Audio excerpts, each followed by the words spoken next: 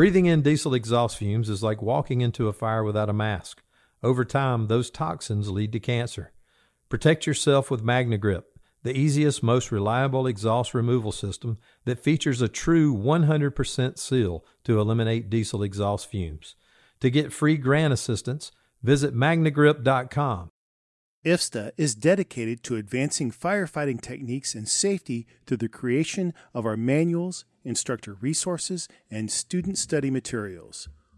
Our high-quality, technically accurate, and affordable training content has made us a fire service leader.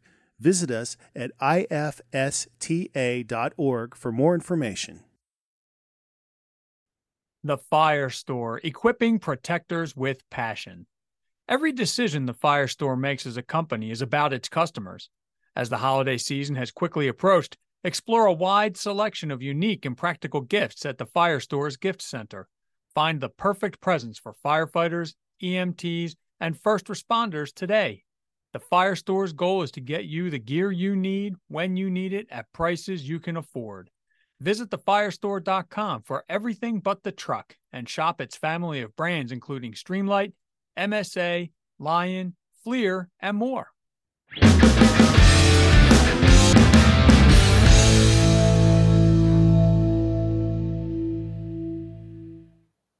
Welcome to tonight's Politics and Tactics. We got a great show for you. My co-host, Same Villani, Dave Polikoff, and we have Mike on from PG County, who has a phenomenal podcast. Just to make sure we do him justice, Mike, can you just tell us a little bit about yourself? Sure. My name is Mike Nasti. I'm a lieutenant in Prince George's County Fire EMS Department. I've been there for almost 17 years now, and I'm the host and creator, I guess, if you will, of the Tip of the Spear Leadership podcast. You're not as cute as that little girl that just jumped on, I say. No, you're definitely right. How long you been doing the podcast? Because the podcast has been pretty much anybody's been on it except Dave Polikoff and Sam. But everybody else has been on this show. So you got a strong following out there. Yeah. So it'll be a year next month. So we're right around 11 months. Yeah. I had some pretty good guests, and everybody's been pretty eager to get on, and I haven't really been told no a whole lot, but it has happened. So, I guess there's that. Well, you can feel free to just, don't tell us who it is. Just give us their last name. So, right. No, I got you. Yeah. I'll get you a nice list at the end of the show. Kind of figure that out. I asked Mike to come on tonight because we wanted to talk a little bit about search and aggressive search. And Mike and I are writing an article for fire engineering. It's a class I'm teaching at FDIC this year. And I figured we got, Sam and Dave I hope you're the only one drinking that beer, Sam, not your kids. Look, man, I'm non-alcoholic. Oh, look at that. Oh, and a great American company, too. I really appreciate that. A great American company. We have no problem plugging great American companies on this show. And then maybe we could get everybody's – I don't know. Did anybody else watch the debate last night, or was I the only one? I totally spaced on it, man. I forgot it was on, but I got to listen to the highlights on the podcast coming into work this morning. So interesting. So I'll give a hot take on the debate at the end, and a trap that any leader could fall into, because Nikki Haley fell into a trap that any leader can fall into, and we'll cover that at the end. So let's start off with search. I'll let Dave Polikoff start off the conversation because he's kind of cued into all this. Go, Dave. So what, I read the stuff that you had sent me, and I had done, or not me personally, but we had talked about aggressiveness. It's one of the things that I pulled right out of the article that you're reading, because when I teach truck company stuff, we talk about, aggressive truck company work, aggressive engine company work. And you're right. The moment that you say aggressive, people automatically go, oh, you're dangerous, you're reckless, and all that stuff. But, if you actually look the definition up, it means moving quick with a purpose. And you're not reckless. Don't think that reckless means freelancing, or reckless means dangerous, or abandonment of safety or anything like that. They go hand in hand. When you're aggressive, that means you know your job, you're doing your job well, which means you move quickly and you get the job done. And I think that's what the public is looking for when we arrive on the scene to search a building. We're not just like we're first day of Fire One class. We're actually moving quick with a purpose. We're going in, we should have already sized up that building, already taken a look, figure out where my rescue profiles are, where the savables, where the livable spots are on this particular structure, even if the thing looks like it's well involved. Pick your points and then you move with a purpose. But, I hate it when people, automatically think that because you bring up the word aggressiveness means recklessness or dangerous or cowboy mentality. And it's not that at all. I can't agree any more than that, because the fact of the matter is aggressive was always a positive thing when I was coming up in the fire service. You want an aggressive company. And then for some reason, that term was co-opted by those who wanted to craft a narrative in another direction. And I think it's important that we don't allow people to capture our language and change the meaning of it. George Orwell, I think, said it best. But if thought corrupts language, then language can also corrupt thought, from 1984. So I think it's important as firefighters that we want firefighters to be aggressive. I know as being a chief, I didn't want to have to push anybody in. I'd rather hold them back. And I think that most chief officers are like that. We want the companies to be aggressive to do their job. That doesn't mean that they're not doing a risk analysis. It doesn't mean they're not attacking with a sensible level of aggression, but we also want to be aggressive in training. And I think that sometimes is the trap, is we're not aggressive enough in training to build upon that experience. Mike, do you want to talk about how that experience component is so important when it comes to training? Yeah, I mean, like we talked about before and writing this article as well, is I think it all comes down to a matter of having a strong foundation, right? You can't put the roof of a house on without first building the foundation, having the walls and everything. I think aggression comes from discipline, from knowledge and experience when they all come together and hit that peak efficiency. I think that when you train on relevant topics with relevant skills and the basics, like the bare bones basics of how to do something the right way, I think everything else just creates that platform to build off of. And without that strong foundation, I really don't think anything else can go very well, because all you're going to do is compromise small, minute things that you didn't really learn that well in the beginning. I completely agree. Sam, when you're as an academy instructor, because I know you taught in a couple recruit classes, talk a little bit about the importance of, yes, we know we want to break down larger tasks into smaller components to get to that level of excellency. But I think that sometimes in recruit class and Fire One programs across the country, there's almost this inclination to demonstrate the skill slowly and methodically. But then there's never that real part added in of, this is the speed that you should be searching in this environment, where kind of the student's getting a false impression of what they need to do. Can you speak to that? Yeah, and I actually have a pretty good example of how, I don't want to say me, but my team when I was at the academy addressed or tried to address that in the best way we could with the amount of time we had with the recruits. So when I got into as the recruit training coordinator in 2016, we had a 26-week recruit class. 2 of those weeks were taken up with a strategy and tactics class that, in my opinion, was too advanced because we had people that came in with experience. But we also had an equal number, if not more people, that came in with zero experience. So instead of giving them this advanced class that they need, to promote, and by the time they get to promotion, they're going to forget this class, or they're going to have to revisit it completely. We took those 2 weeks and we broke it down into advanced operations, engine, truck, and rescue. And with that advanced truck, that's exactly what they did with the search function.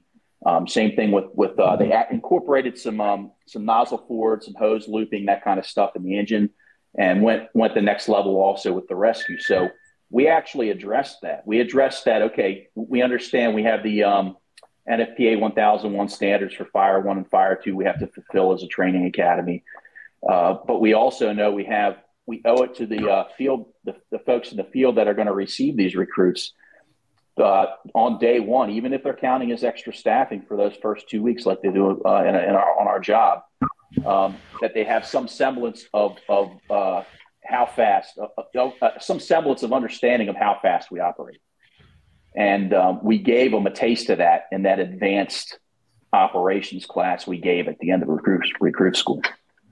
I think that's great. And some of the things that Mike and I talked about in this article, and Dave, I'd like to know your take on it, is that are we doing a disservice with NFPA 1403? Now, I know the intent of walking the students through and the participants when we're doing a live burn to show them where their exits are was basically born out of incompetent fire instructors who did some really dumb things. But it's almost to the point where we're holding everybody's hand when we walk them through the live burn. Technology advanced, I'd be okay with NFPA revisiting this and looking at to ensure that the instructors walk through and know where all the exits are. The instructors are charged with having a thermal imaging camera that's properly charged to monitor students. But I think that when you pre-walk a company through before these burns, we're trying to get them to have a level of confidence that they could do this at 3:00 in the morning with minimal supervision. And now we basically let them see the test before the test. Do you think that's a hindrance? What's your take on that? I do think it's a hindrance if every time you host a live burn or a Class A burn, or even if you're doing the gas grill burns in some of these LPG or propane buildings, natural gas, when you walk them through every single time, I agree that the instructors need to make sure that they walk through, they're familiar with how everything works. This is just a review. But if you are following 1403, you have certified instructors, like in Maryland, we have MICRB level 2 instructors. You have many attack lines, more than you'd probably use for a normal house fire, including your RIT line as well as your instructor line, which is charged.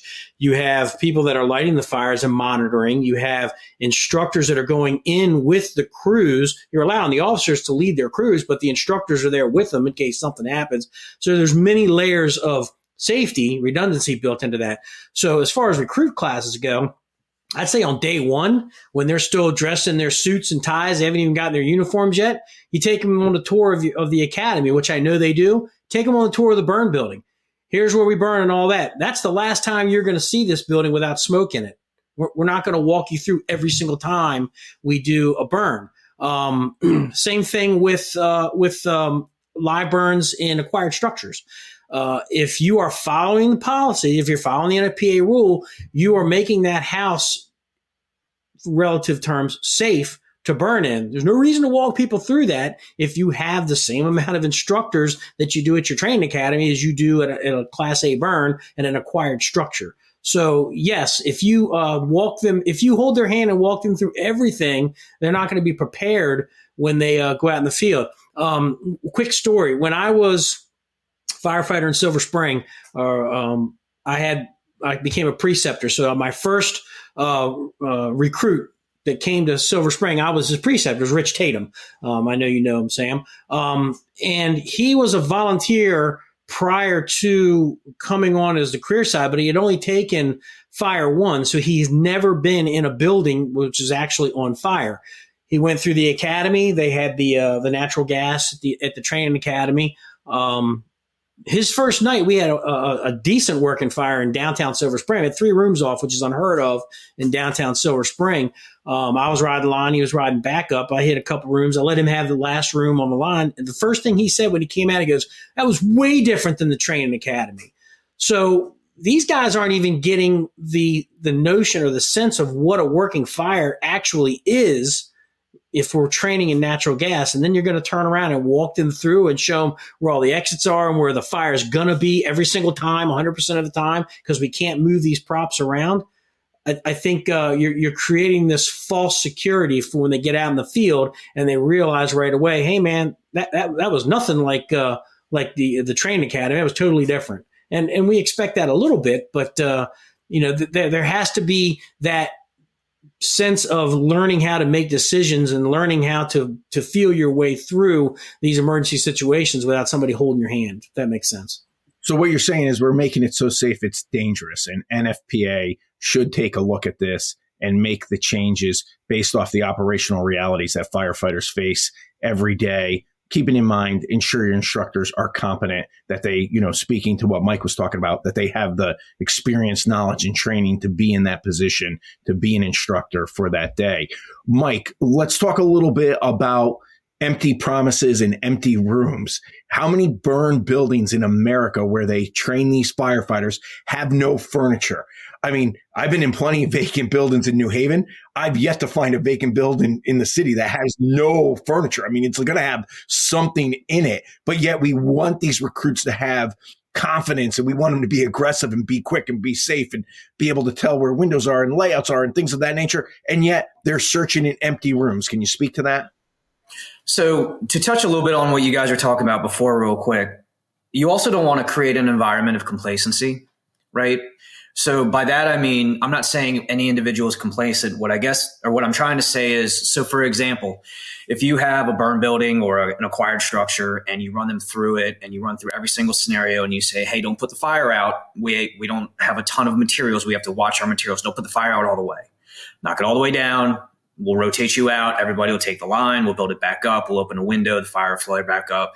Knock it down. Don't put it out. Next guy rotates. Well, what's going to happen is you're going to have people that are going to come out in the field. They're going to get to their first fire and not put the fire out all the way, because they're also not thinking in their conscious mind because they're stressed. They're under duress, right? So they're going to go right back to their training. They're going to stop thinking, especially if it's their first fire. So they're not, let me take that back. They're not thinking. They're falling to the level of their training. It's something they're new to. They haven't experienced to. So they're going to go right back to what they've seen before, right? When your brain is under duress, it's all a matter of, slides and experiences that it runs through rapidly, and then it finds a solution for the problem at what you have in front of you, which is exactly that. So I think when you create that and you show them the room, you show them absolutely everything all the time. Now they're not walking out in the field thinking, oh, okay, this is a split foyer home. I know that bay window is probably the living room, which means those windows over there are bedrooms, which means when I get to the top of these steps, if I go to the left, I'm going to have a hallway. If I go straight, I'm going to have a kitchen or a bathroom or whatever. And then the kitchen's going to be off to the right. And then the living room's right there, straight down the steps. You're going to have a bathroom. You're going to have the in-law suite or slider for the rear, whatever, right? They're not going to be thinking for those things unless they're taught that, right? Unless somebody intervenes and says, this is how we do it every time. So you need to start looking at these houses. You need to start looking at the building or study your building construction, understand how these houses are laid out for them to think about those things. So why is that relevant for empty rooms inside of burn buildings that you talked about, Frank? So if you go in, like you said, and you have these burn rooms, you have these burn rooms and there's nothing in there. Well, they don't know how to maneuver, because maneuvering in your gear and doing things in your gear is much different than absolutely anything you can do, right? I think all you guys can agree with that. Pretty safe to say. So now if you don't have all those obstacles in the way, now you're trying to move and navigate your way through, what things feel like in your gear, what it feels like to try and make a corner or swing a corner to get into a room, to do a search, to understand, oh, well, this is what a bed feels like with zero visibility, high heat, and I don't know where I'm at because I've never been in this house before. Those kind of things. I think when you do those burn rooms, you need to make them as real as possible. And I think Montgomery County had a floor in their training academy that was like for searches and stuff, and it was right above their burn rooms, and they had them laid out like apartments and then garden apartments and houses. Or am I correct on that? I think it was the old academy. Yeah, the old academy. Okay, so those things are very relevant. I mean, I'm not saying you can't predict absolutely everything, but what I do think you can do is if you have, and just for conversation's sake, a place like Montgomery, Prince George's, Frederick, there's enough call volume for people to say, generally, this is probably what you're going to see if you're training for garden apartments, this is probably what it's going to look like. You're probably going to have some couches. You're more than likely going to have 2 to 3 bedrooms per single family. And they usually have a bed or, an end table or whatever have you. And I think that makes those things relevant. That way, when they get out in the field for that first time, it's not an empty room. It's game speed. It's 100 miles an hour, full tempo. And now they're going to be looking for those obstacles. And when they run into them, they're not going to be surprised. Well, wait a minute. This is the first time I'm running into this, and I'm in gear, and I'm wearing an air pack, and I'm on air, where all those things start taking away and pulling at your senses and your conscious thought. And I've seen some places get metal furniture that's bolted to the floor. I think that's a bad idea. I think you got to be able to move it to set up a room. I mean, it's a step in the right direction, but there's nothing that says that you can't drive to work and look on the curb and find a crib so that there's a crib to search in the room and things of that nature. Sam, why don't you speak to moving furniture? Like, do you move furniture when you search? Do you try to leave it in place? What's your take on that? Well, I actually got a prime example of why I don't do that, or why, when I was searching, towards the end of my riding fire trucks part of my career. Your fun part of your job, the fun part of your career, it's over. Right. Not fresh out of recruit school. I was off probation, assigned to a firehouse, and I had a tremendous opportunity early in my career to make a grab and rescue a 4-month-old baby from a crib in a basement in Wheaton, Maryland, off of Blue Hill Road. And baby survived. She got flown. I got burned. I got burned, and somebody had to come down and get me. Monty Fitch, who retired as a battalion chief from Montgomery County. I owe him my life because I had tossed that room because, a younger firefighter, aggressive.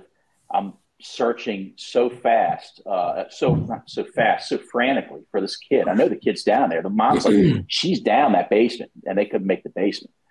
And I'm down there, and I had tossed the room and got to the crib, was able to get her out one of the basement hopper windows. And when I got back down to orient myself to get back out, I was lost. It was rolling over at that point pretty good. And I knew I was in a basement, but I didn't know what side I was on. Transmitted a mayday, and Monty was on Wheaton's rescue squad, and he came down and did a search through all the shit I had tossed around, and found me and got me out. And on the way up, thermal column burned me on my back and my ass. So, but learned a tough lesson there, right? Thankfully, didn't lose my life. Didn't trade my life for it. But after that, I made a conscious effort. Hey, listen, I'm orienting myself as I go, right? Well, if I start moving stuff around, I'm wiping that orientation away. So you can move stuff out and move it back. You can lift stuff up, lift under, reach over, that kind of thing. Sweep with your leg. Yeah, exactly. But you're not moving stuff. From experience early on in my career, I can tell you, not a good idea. And besides losing where you are in the structure, you could cover a victim or cover a door to another room or to an exit. My brother had a job in Middletown where they forced the door to the front of the front apartment door to the second floor, and it covered the door to the bedroom. And they were searching forever. The fire was just like smoldering and hot. They couldn't find the room. It turned out the guy was cheating on his wife, and she threw gas on him and lit him on fire, and it just kind of smoldered in the mattress. And it was when they were running out of air leaving that somebody actually hit the door that was chocked open to find the door behind the door. So, doors, furniture, don't move furniture if you don't have to, put it in a position that you already searched. If you do have to, like along the wall that's stable. Dave Polikoff, weigh in on this. Yeah, one of my pet peeves when I watch these recruits search, especially in the old academy at Montgomery, they were up on that upper floor searching, and I'd watch them. They'd pull the couch away from the wall and go behind the couch and search, and then they push the couch back. And I'd always ask them after it was over, well, why did you do that? And, they're like, oh, we want to make sure that, that there was nobody there. And I said, well, let me ask you a question. I said, how psychotic does somebody have to be that a fire breaks out, they pull the couch away from the wall, they dive behind it, and then push it back against the wall? I said, not even a child's going to do that. I said, now, when you're looking for kids, all bets are off. You're looking everywhere, but you're definitely not looking behind a couch that's pushed up against a wall. So like Sam said, moving furniture, you go in, you recognize what it is right away. We teach the recruits to call out what the furniture is so they know what it feels like. but they don't flip the room all over the place. First of all, you could end up throwing something on your partner.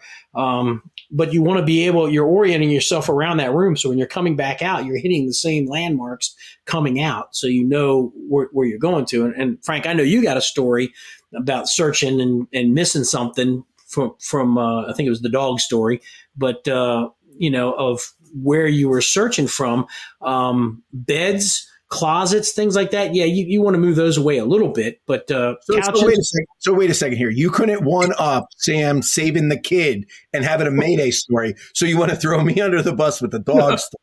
But no, the only saves I ever made were homeless people, and I usually ended up doing more damage pulling them across broken glass. So I don't think that's a great story. Hey, that is a great story because the fact is, in the fire department, all life has value. We represent the very best in humanity, and no place is vacant until the fire department says it's vacant. So saving a home, that's it. Sam, you're out. Sorry about your kid's story. Dave is more of a humanitarian. That wasn't a rich kid family. You probably wouldn't even have went down there. So we nonsense. You also have to be really rapid with it, though, too. I want to jump in real quick because I have a bit of a scenario story. So you have to be rapid with it, right? I mean, it's a primary. Well, I guess depending on where you're at, primary, secondary. Primary searches are fast, real fast, and kind of what we're going to touch on in the article that we're writing is, the engine company is going to go find the fire. Some places trucks go find it. And either way, the long story short is as you're on your way to go find that fire, you're going to search in the path. You're not going to break off and go to a bunch of rooms. You're going to go find that fire. You're going to go put it out. Before you knock that fire down, if you can take a second, get down low, if your head's on the floor level, glimpse around before you knock it down, let the fire kind of give you some light to kind of see what you're doing. If it's practical, if it's not practical, then it's not. But, you'd be really surprised, I think, how much ground you can cover and territory you can cover. Because if you think about it, the victims are going to probably be somewhere in the general vicinity of the primary means of egress, the front door, those kind of things. That's the whole point of why I guess the ideology of protect the primary means of egress is such a big thing in the fire service in general. That's what we're protecting. That's why a handline goes to the front door unless, otherwise stated. But, my experience is, and when I was a volunteer, this was in 2006 in Calvert County, the great Calvert, in the great city of Huntingtown. Huntington Town. What's that? Huntington Town. Huntington Town. I'm a huge Buffin fan of that fire department. They're fantastic. I got my teeth there, and it's a great place. So it was Halloween of 2006. I might be getting the year wrong. My age is getting to me, but we had a fire, and there was a NDW was the closest firehouse to it, the Navy base that's right there in Chesapeake Beach, I think it is. I think that part's Chesapeake Beach. Either way, near Hollandcliffe. And they get there, fire throughout, and we get there, second new engine, pull a line, and we're on an engine. So think about this. We're not a ladder truck. We're not special service. We're just an engine getting a backup line because the guys on the first line got burned. So we're knocking down the fire. We're moving to the back bedroom, and the door was open. So smoke, fire, all that. And I look over and I just see feet sticking out. And I'm like, huh. So I went around, and like I said, it's quick. You don't move a bunch of stuff. You can move things to get under them, I guess, if you really need to. But you sweep with your leg. You run your hand across the top of the bed. You run your hand in a crib. You run your hand through a closet. Those kind of things, like sweep your leg under it. I think I said that already. But so we found this woman, dragged her out, not breathing, cardiac arrest, all that. Did CPR on her. They flew her. She was awake and talking. Blinking her eyes by the time the helicopter landed. Actually, that's incorrect. She was breathing on her own by the time the helicopter landed. She was awake and conscious within, I think it was 24 hours. And they extubated her later on. And that's from an engine company. That's a real world fire that a victim was found. She was viable. Her son her son perished. He was 12, and he was behind a door. The guy that found him, I know him. Him and I are good friends.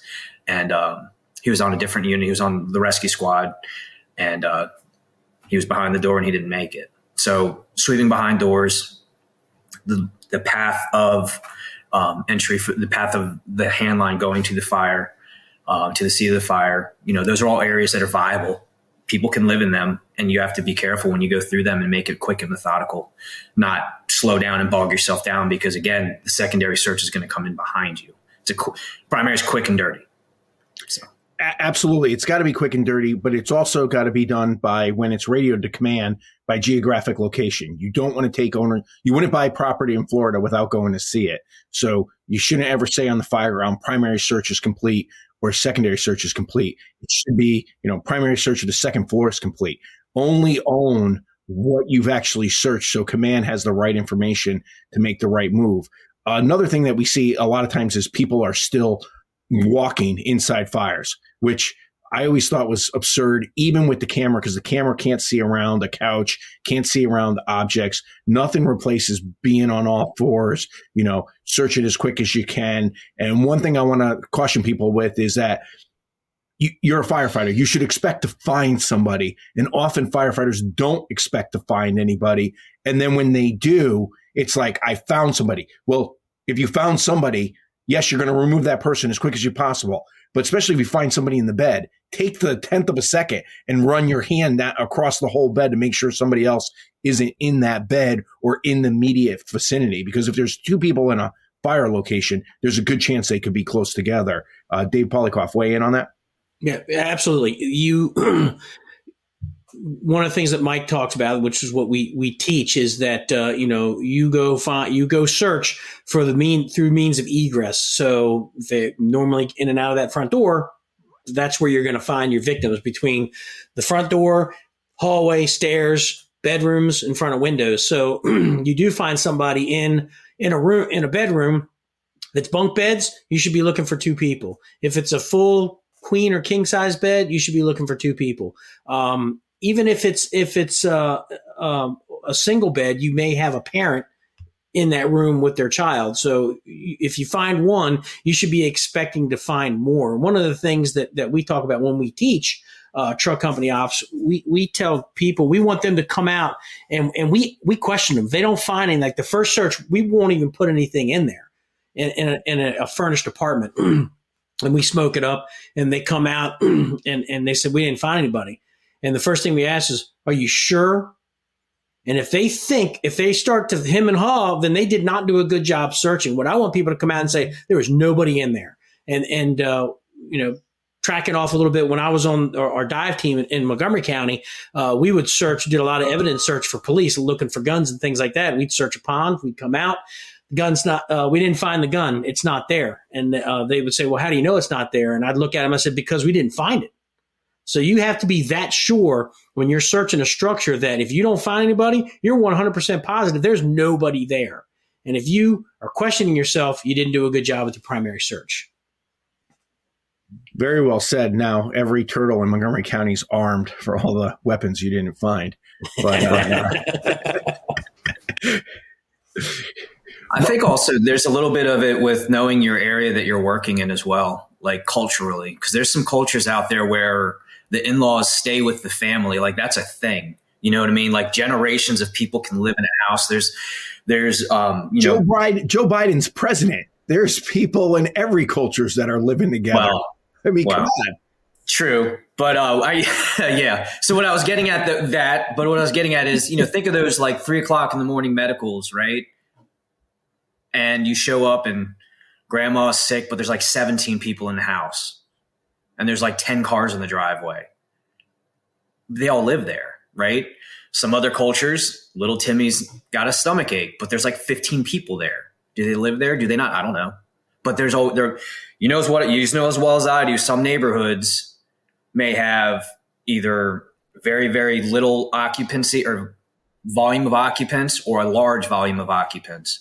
And I think that's something that you're going to have to know by getting out in your first due, paying attention on calls. We talked a little bit about that before is, look at the house when you show up. There's 3 or 4 cars in the driveway. I mean, there could be a lot of people in there, and it's just something you have to pay attention to. It's one of those things that I think that you learn in the field rather than, in a textbook for that part. And kind of talks to what you said about before of, well, are you sure anybody's in there? Well, how do you know really how many people are going to be in the house?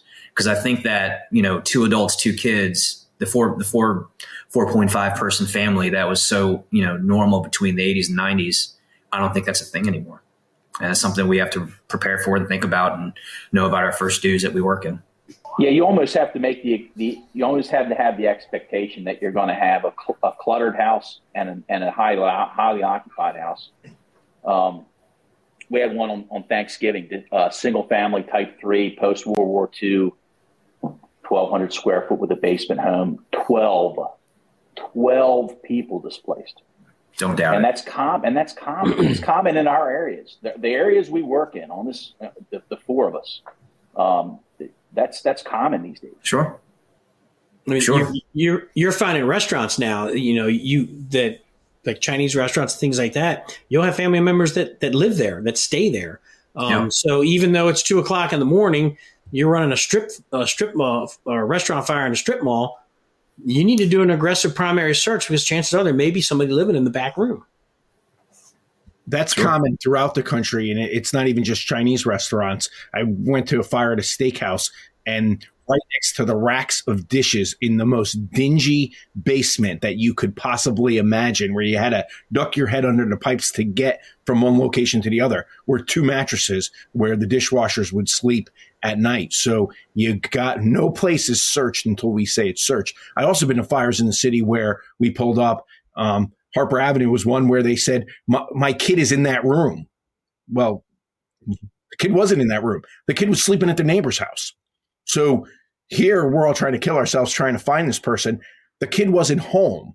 But if we went to a fire at the neighbor's house, we would have faced the same thing with the neighbor saying everybody's accounted for, not realizing the kid's sleeping at the house. So no place is searched until we search it. And we got to kind of instill that mindset of, yes, we want to attack with a sensible level of aggression, but let's at least get that primary search done quickly, safely, efficiently, and effectively to make sure nobody's there. Dave? Absolutely. And it all comes down to getting that fast search done, working as a team with the special service and the engine company. That first line's got to get in. Even if you're on a truck, you're going to have to grab a hose line and help that line get in order for them to either at least confine the fire or get you a point where you can branch off if you have to go to the second floor and search above the fire while they're actively pushing to knock that fire. So working as a team, good communication, letting everybody know where you're going. And to what your point, Frank, is when you search that second floor, primary search is complete on the second floor. Again, letting command know that I'm moving down to the first now, or you need to get somebody to assign to the first to make sure that primary is done. You don't want to just say search is negative and only half of the dwelling has been searched.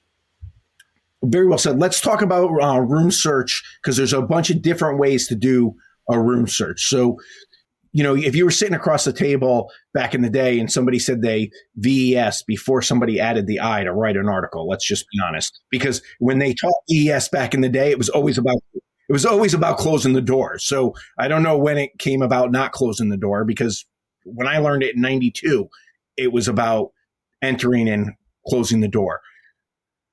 What I think we missed back then was during conventional search, crews would go in without a line. They'd break the window without closing the door.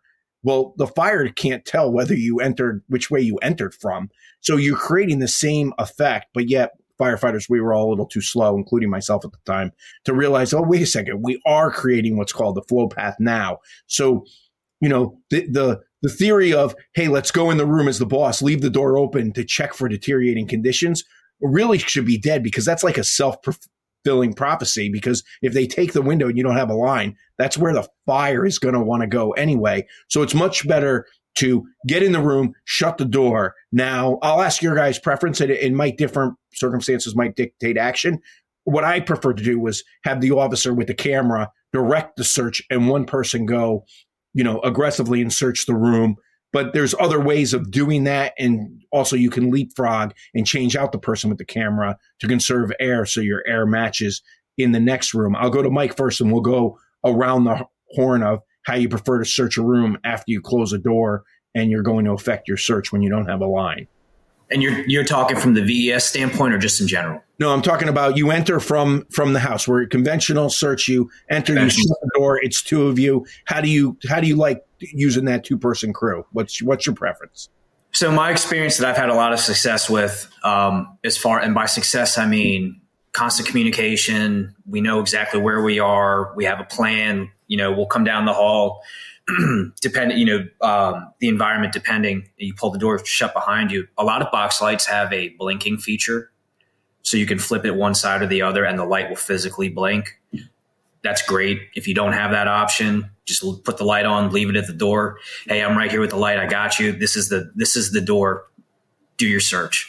You can, stay to the right wall, stay to the left wall if you really want to get, technical, but I never really did that. I would go to the door. I'd kneel down. Hey, go knock it out. I'll be right here. Got the camera. You watch them. If you have another guy with you, you go to the next room. Here's your light. Come back. And then just communicate, be able to really communicate with them and know where they're at. They'll come in, they'll quick in, quick out. No big deal. Use a tool to stay oriented to the wall if need be. You can use that tool to swing under the beds, behind doors. Be careful of the pike. You don't want to stab anybody or cause any undue harm. But I think to me, that's been, in my experience, is really the easiest way, I think, is, especially as the officer, somehow perch yourself somewhere centralized, if at all possible, which hopefully it will be, at the means of the door to get out, right? The way you came in, the way you want to come back out, you're there to keep that door from shutting. You have control of the door so you don't get locked in or bumped in or, what have you. And I think that's the best way. It's simplistic. It's very basic. It's not flashy. And I think simplicity in a search like that will always be, I think, the best way to do it. Dave, what's your take? Coming in, as a boss, I would, if we're up on the second floor, townhouses, things like that. If I've got a 4-person truck and I've got 2 guys in with me, we're going to split up and start going down the hallway. I'll be the oriented guy. I'll lead the search. You go here, you go here. We'll meet back in the hallway. We'll move down. We'll knock out those rooms. But again, knowing your first due area, if you're looking at McMansions, you could jump into a room and one person isn't going to be able to search that room quickly. They're going to need some help. But for the most part, for the normal size houses, I like being that oriented firefighter where I could, direct crews, knowing the rooms that they're in. We're knocking out rooms pretty quick. Keep an eye on fire conditions and things like that. Have my hand light, have my thermal imager, and just direct the crews where to go. Sam? Yeah, I think you both hit on, the importance of supervising the search, and two reasons for that. One, you give your firefighter or firefighter searching a means of orientation. Hey, they get, it's a bigger room, they get tangled up or they get disoriented. Not only the light, but your voice, that kind of thing. But also, if you're searching with them, like if it's just 2 of you, okay, you go left, I go right. You're both actively engaged in the search. Nobody's paying attention to the radio, the conditions, other people moving throughout the building, listening to hear if you're hearing water on the fire, you're hearing victims. If you're both engaged in the search, you're going to miss something. So that officer as the sentinel supervising the search, I think, is key. I think that's spot on. And, when it comes to taking windows, I always said if you're on air and the primary is not complete and you can isolate the area you're in, then take the window. Room's going to lift real quick, facilitates a real rapid, clean search. You come back to that door when you open up the door to check conditions. If the line's not in place, then you got to leapfrog to another room and shut the door. If the line's in place and it's operating, evaluate, and then you could chalk that door open to aid in ventilation. But I think that you got to remember that if there's not a door to the room you're in a living room, you're in a kitchen, you can't take the window no matter how nasty it is. You got to keep it rich.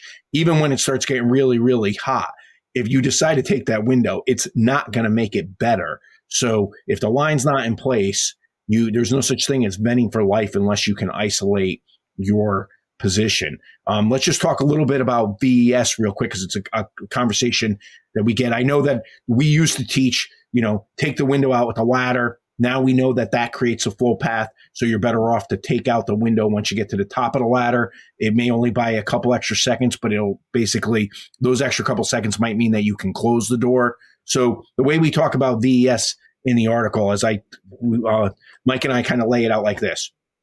First person comes up the ladder and takes out the window, bellies in, and shoots right for the door, get to the door.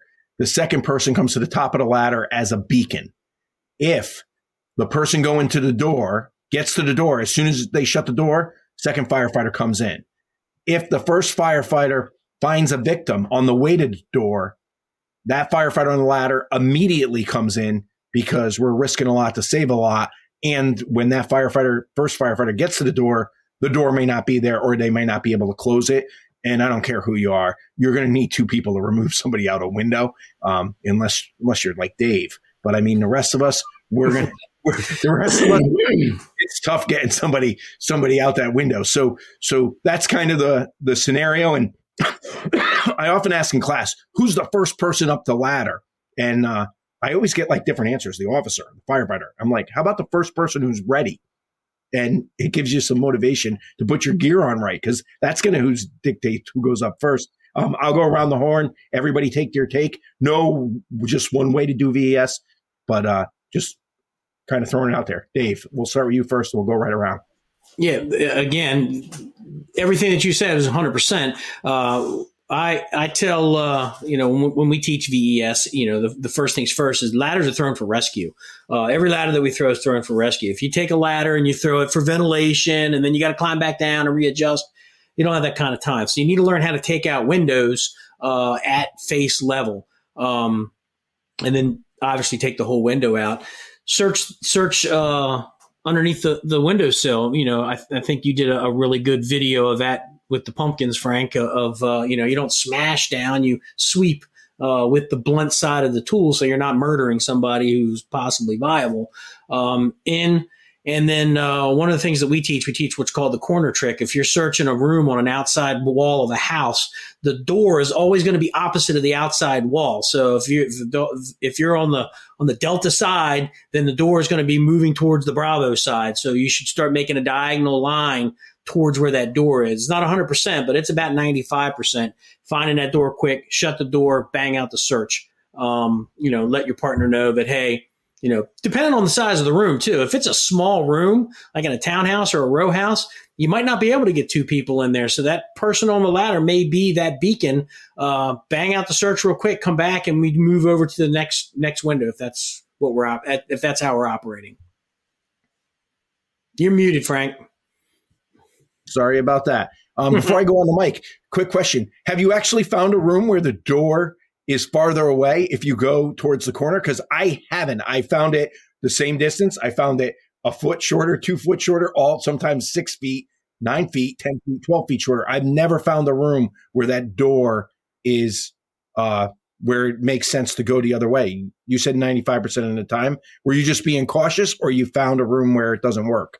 I've never found a room that's on an outside wall where that door has not been opposite of that outside wall. But you never say 100%. You never say always and never in the fire service. So somebody will prove me wrong because some person with $100 million in Potomac has doors God knows where.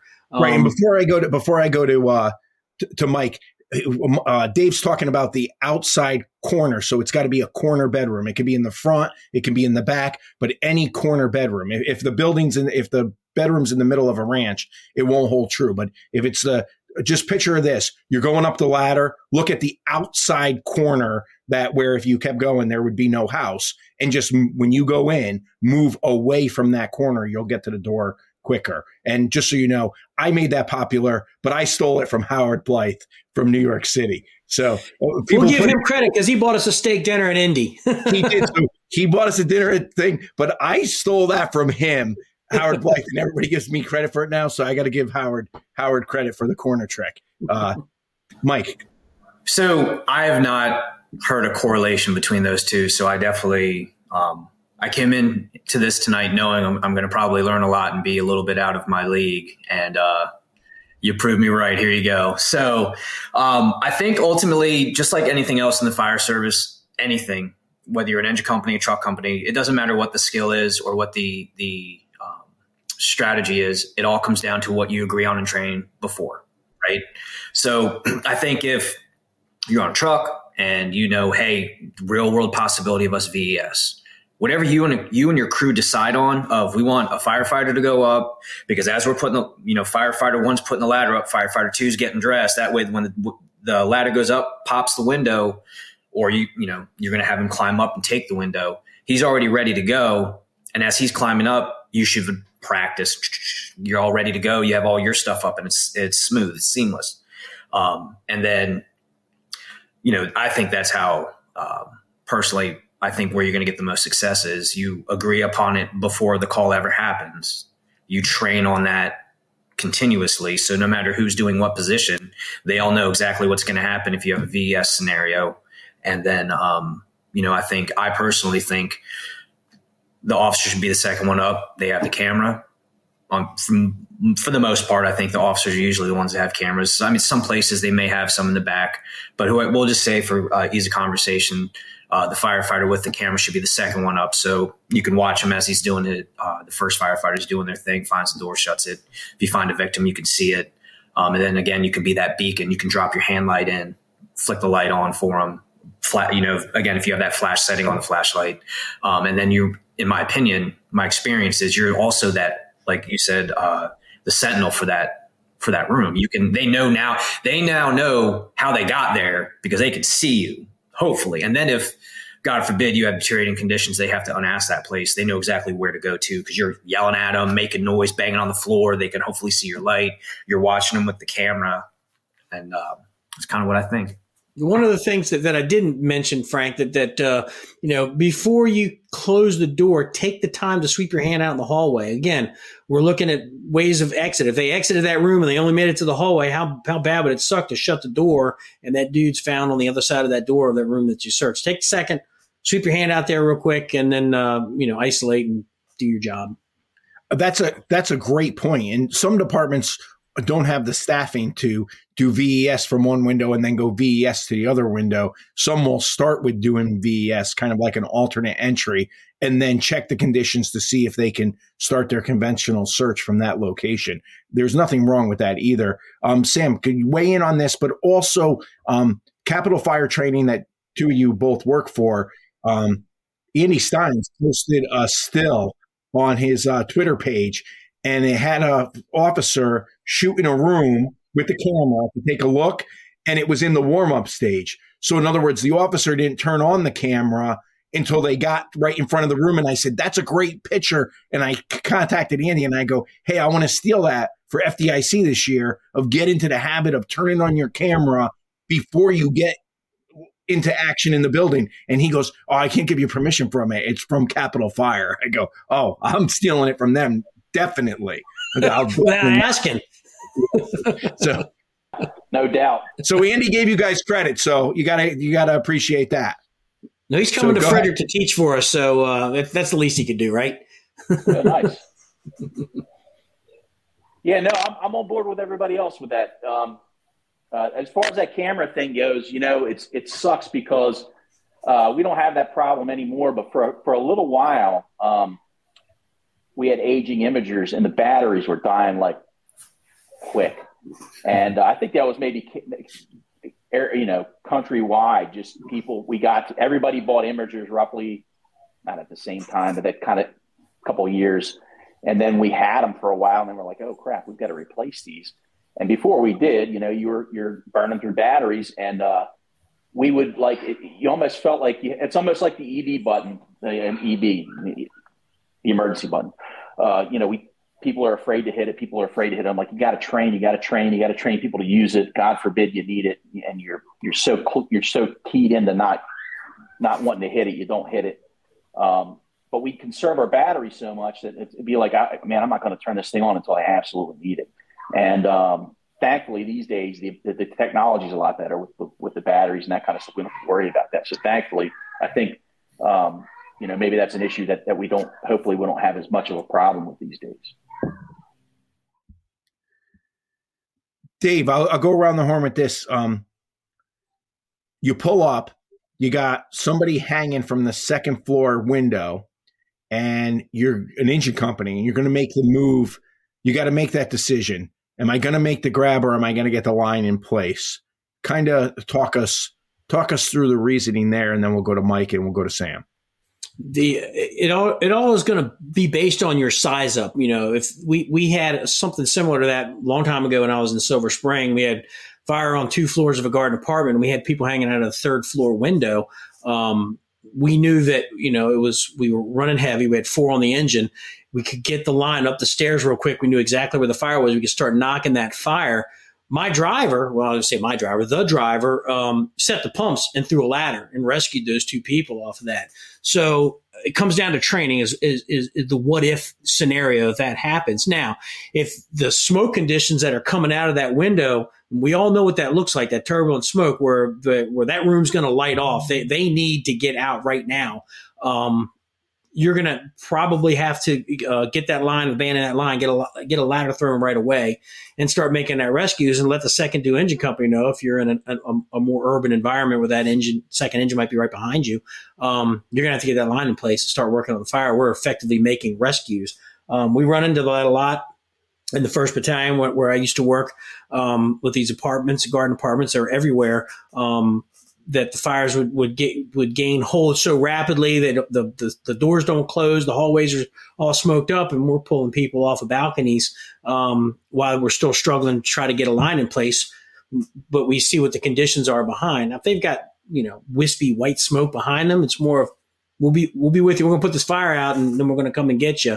But I think it all comes down to your size up and what, based on your experience, what do you think is going to happen if you put the fire out versus throw a ladder and get that person down?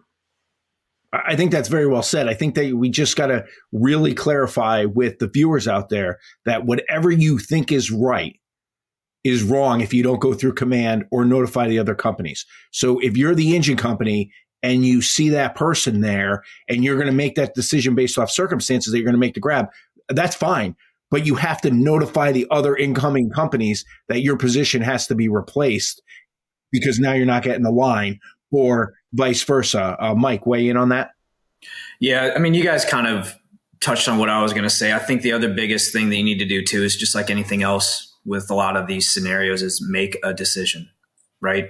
Make a decision and follow through with it. Right, wrong, or indifferent, you have to see it through. You can't bounce back. You have to choose one path. It sucks if you're not right.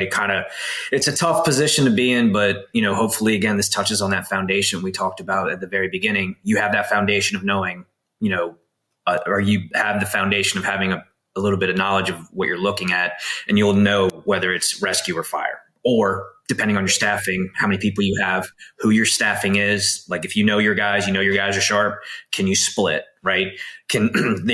What I think you should do is the officer, you go to the IDLH. That rescue, your firefighters can handle that, figure that out. The IDLH is why you're a supervisor. You're there to supervise them. You're there to monitor them and do that job, in my opinion. So if you split, 2 guys are going to put the fire out. The driver's going to go get the guy. They'll take a ladder, make the rescue. Whatever your decision is, make it, stick with it, see it through, and adapt as needed. And it all comes down to basics of, like you said before, of what the building is, your size up, fire dynamics of where you're at. If they're up there and they can shelter in place, like if they're like, hey, I'm right here, and you're like, hey, go shut your door in your room, and they can hang at the window, then they did a lot of the work to make themselves more safe, and they can, they get a little bit more time. But, just like anything else, it's all a matter of what you have in front of you in that moment.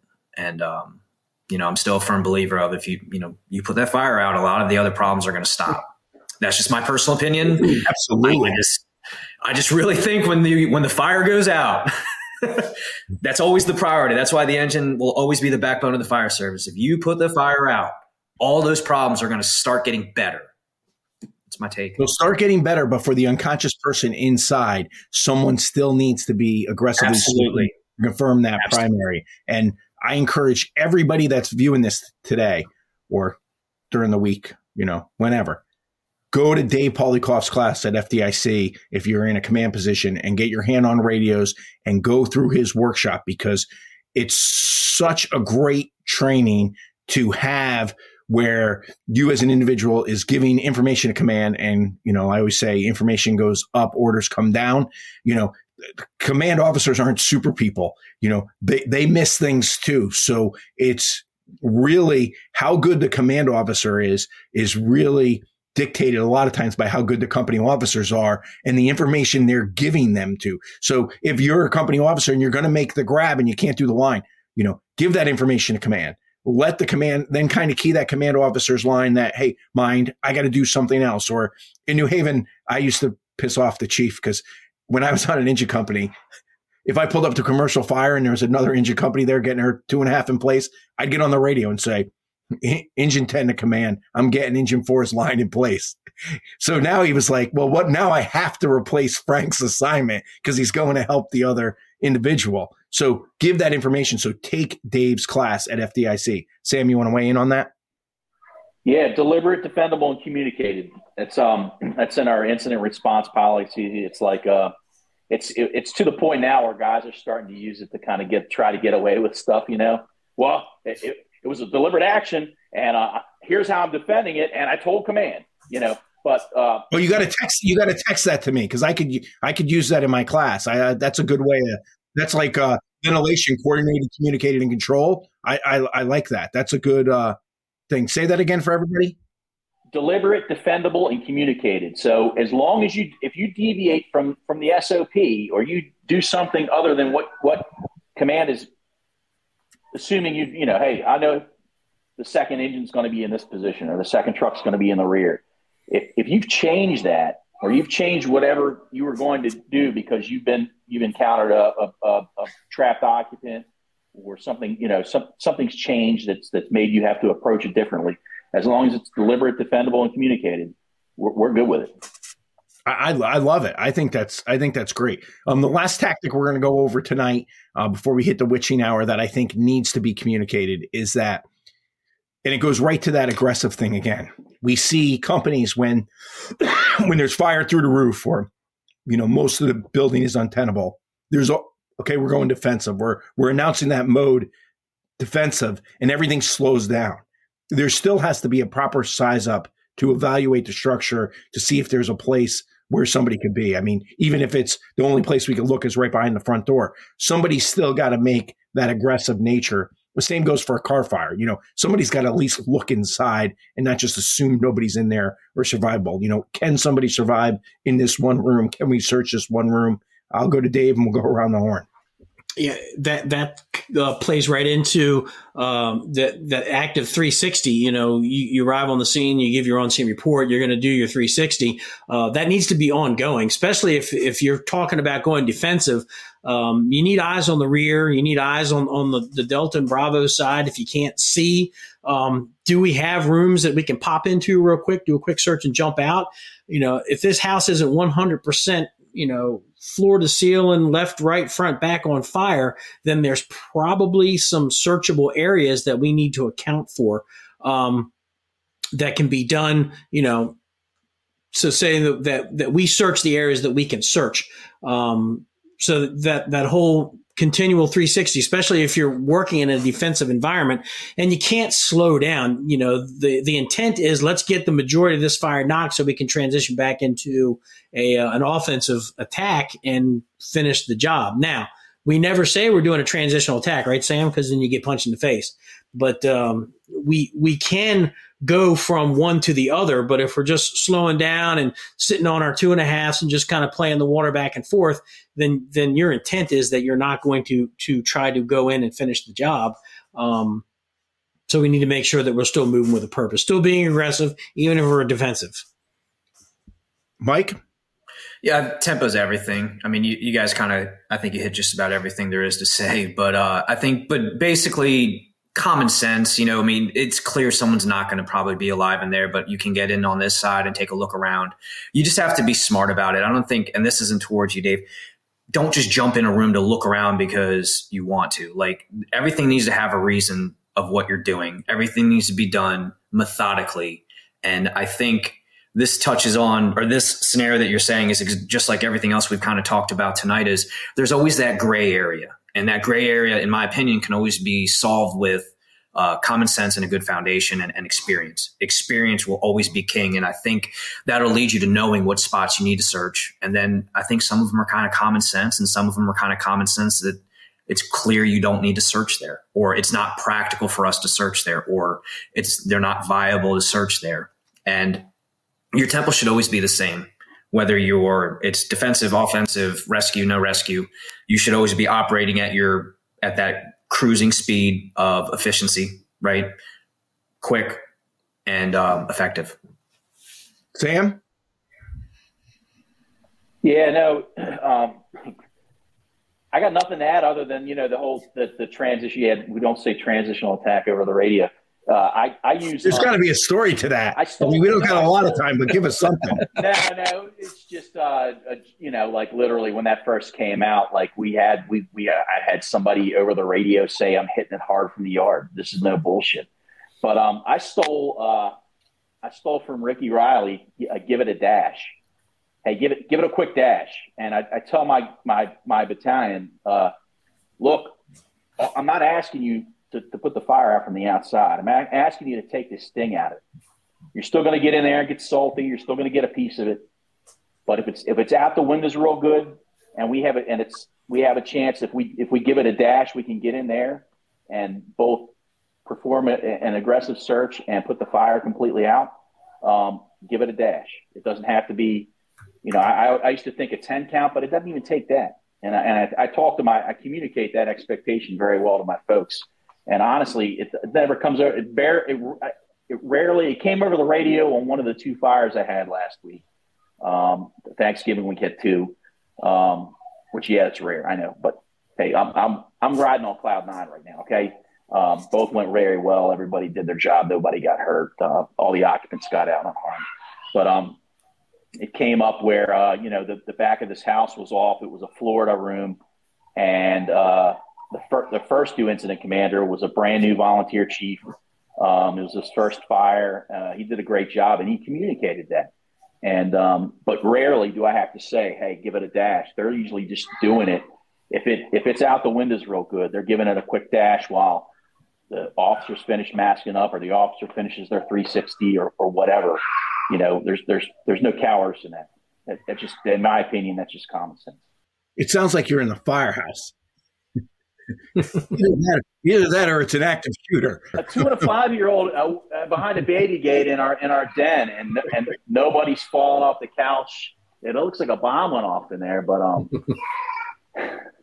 I also thought I'd bait these guys who are all working, who are all like subject to discipline into like what happened at the debate, but nobody watched it. So I want to give one tactic. If our listeners watched it last night, one thing was like really, really stuck out at me that I want to put out so they don't fall into that trap. If you're a fire chief or you're a union rep or you're talking to somebody. So Nikki Haley's on stage, and Vivek starts off by saying when she left office, she was bankrupt, and now she's a millionaire. And everybody knows that Nikki Haley wasn't bankrupt. Remember, correction is a drug. So when he purposely baited her by saying she was bankrupt, what he was trying to do was to bait her to answer the question. Instead of addressing the fact that he called her corrupt for taking the $8 million for Boeing after leaving government office, she went on to defend that why she's not bankrupt. And she kept going on about it. And it was such a trap. So remember, when somebody says something who's a little bit methodical and they say something that's incorrect, make sure they're not doing it on purpose to bait you into correcting it, to talk about the narrative that they want to talk about. So it was a tactic I used to use on people. So I kind of appreciated it when I saw it. I said, oh God, you know how many times I've used that on politicians where I accused them of something that I knew wasn't the case, and they came back and said exactly what I wanted them to say, or didn't say exactly what I wanted them to say. So always be aware of that. Correction's a drug. Sometimes don't fall in the trap, but you could also use that if you're in the firehouse or something like that. If you're trying to get the truth of a matter, accuse somebody of doing something they didn't do, and you'll find out what they actually did do. That's another funny thing, real quick, if I may. Absolutely. I was told this when I was a young firefighter, when I first started volunteering by one of the older guys, and it's something I never really appreciated until I got much, much, much, much older. And sometimes I still kind of a hypocrite on it. But there's an old saying, I believe it's Mark Twain, where it says it's better to keep your mouth shut and appear to be stupid than open your mouth and remove all doubt. That was Mark Twain. Mike, you were a great guest on Politics and Tactics. Honor to have you on. You have a better radio voice than like all of us, just so you know. So, Mike, he's got a better microphone rig too, man. That's bomb. $30 on Amazon. He couldn't even get it to work. You know, he had the fancy thing, couldn't get it to work in the beginning. So let's just put that up. Here we are. All right. Thank you. Everybody, I'm going to give everybody the last word before we sign off tonight. And we're going to start with Dave Polikoff, who has a great workshop at FDIC. We hope to see you all at FDIC this year. Dave Polikoff. Yep. I'll plug it. Definitely Command Under Fire. It's maybe fourth or fifth year that Fire Engineering is inviting me back. It's I love doing the show. Get to get people out there to actually see what it's like to be an incident commander if they're not, or get these seasoned incident commanders to be able to just kind of get some sets and reps in, filling out tactical worksheets and giving on-scene reports and directing their people. So it's a huge honor to be coming back out there. But Command Under Fire, it's going to be Tuesday. I'll be going off the same time as Frank, so I won't be able to sit in Frank's class and heckle him. But we just me and my mom. That's right. Definitely looking forward to getting out there. Mike, feel free to plug your podcast again because it is great. Yeah, thank you. Thank you guys for this opportunity. It's my first one, and I'm honored to be here. Thank you so much. The podcast, Tip of the Spear Leadership, you can search it on Instagram, Facebook, Twitter, and TikTok. I think I still do TikTok. Just search it. I'll come right up. My biggest thing with, I guess, a lot of this is, I'm just a guy riding a fire truck. I don't have a special message. I don't have something to sell you. I don't care about any of that. Maybe I'll do stickers. I don't know. But my goal here is just to kind of just pass along what I learned, kind of the stuff I wish I knew, and maybe it'll help somebody. I mean, I don't know. But that's kind of who I am, what I'm doing. And, my thing, I guess, the biggest thing I have to say is just take care of each other, be smart. And if you're an officer, you need to make sure you take care of your guys. And if you're thinking about being an officer, you really need to make sure you know what you're doing as a firefighter first. Don't go chasing rank. You need to make sure you have a strong foundation to be effective. So that's all I got. And, thank you guys again for this opportunity. Appreciate it. Honor to have you on. Sam? Yeah, hey, man. Mike, I most recently listened to your Way of the Engine one with Roger, who I grew up with in Ocean City, Maryland. Actually, our dads and our granddads grew up together. That's how long I've known Roger, and the Villanis have known the Stegers. But I really enjoyed that podcast. I listened to you. That's all I do. Listen, man, and I'm guilty of it. I listen to getting salty like it's going out of style, just like the Warrior stories. It's fun.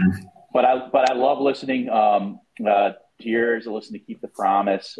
There's a handful of other ones that I plug into that I truly enjoy, and I'm thanks for putting that stuff out there because it makes us all better. No, thank you. I'm glad that you enjoyed it, and you definitely named some really good shows as well for other people to listen to. Yeah, that's a great one, man. Yeah, I mean, listen, you do a great job, and thanks for putting that stuff out there. Appreciate it. Thank you very much. All right. That's it for Politics and Tactics tonight. Hopefully you'll see you at FDIC, and hopefully the Instructors Association and NFPA starts taking notice that maybe we need to change the way we do the pre-walkthroughs and the open burn rooms. We don't want to lead to empty promises. We want to keep firefighters safe, but we got to reflect operational realities out of here. And that's something that NFPA and the Instructors Association can change. So look for Mike and my article. It's going to be coming out soon from Fire Engineering once we submit it. But it's actually almost done. So that's it for Politics and Tactics tonight. Be safe.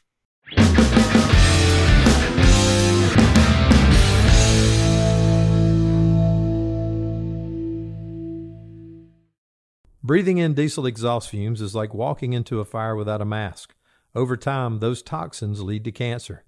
Protect yourself with MagneGrip, the easiest, most reliable exhaust removal system that features a true 100% seal to eliminate diesel exhaust fumes.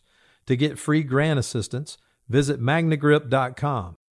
IFSTA is dedicated to advancing firefighting techniques and safety through the creation of our manuals, instructor resources, and student study materials.